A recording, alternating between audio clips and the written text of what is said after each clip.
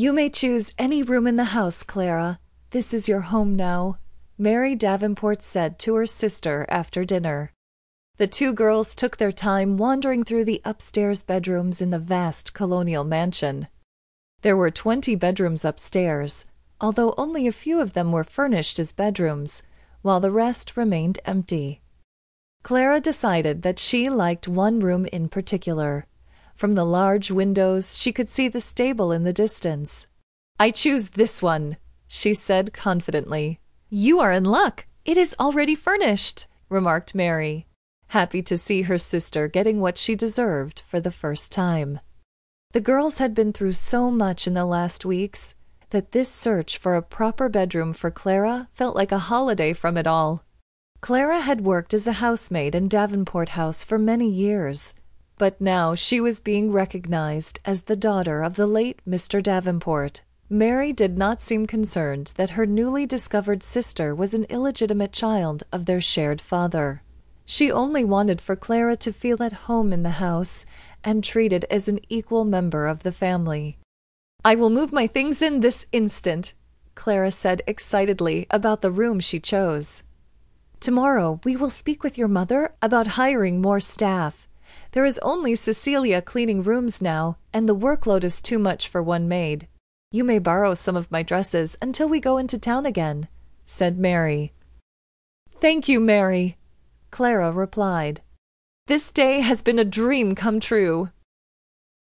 John Smith, who was the groundskeeper for Davenport Estate, was cooking dinner in his modest farmhouse kitchen when his housemate, Dr. William Hamilton, walked in. It had been a hard day, and William looked weary as he slowly lowered himself onto a chair, looking as if every movement pained him. "How is the Robinson baby?" asked John Smith carefully. "She will live," replied William in a low voice.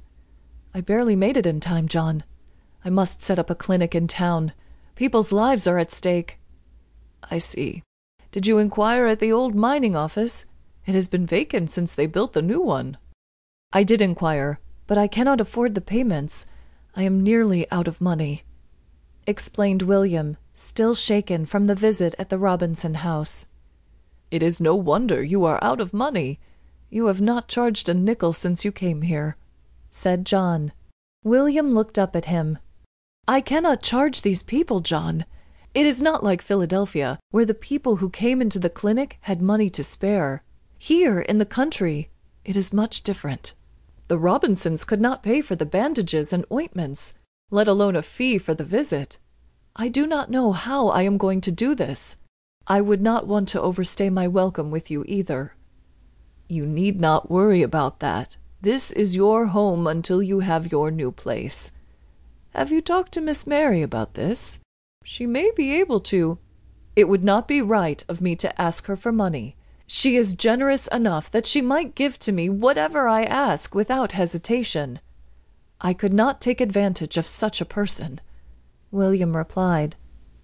"You are a good soul, but you will never make the money you need if you do not charge folks for your services," John said honestly.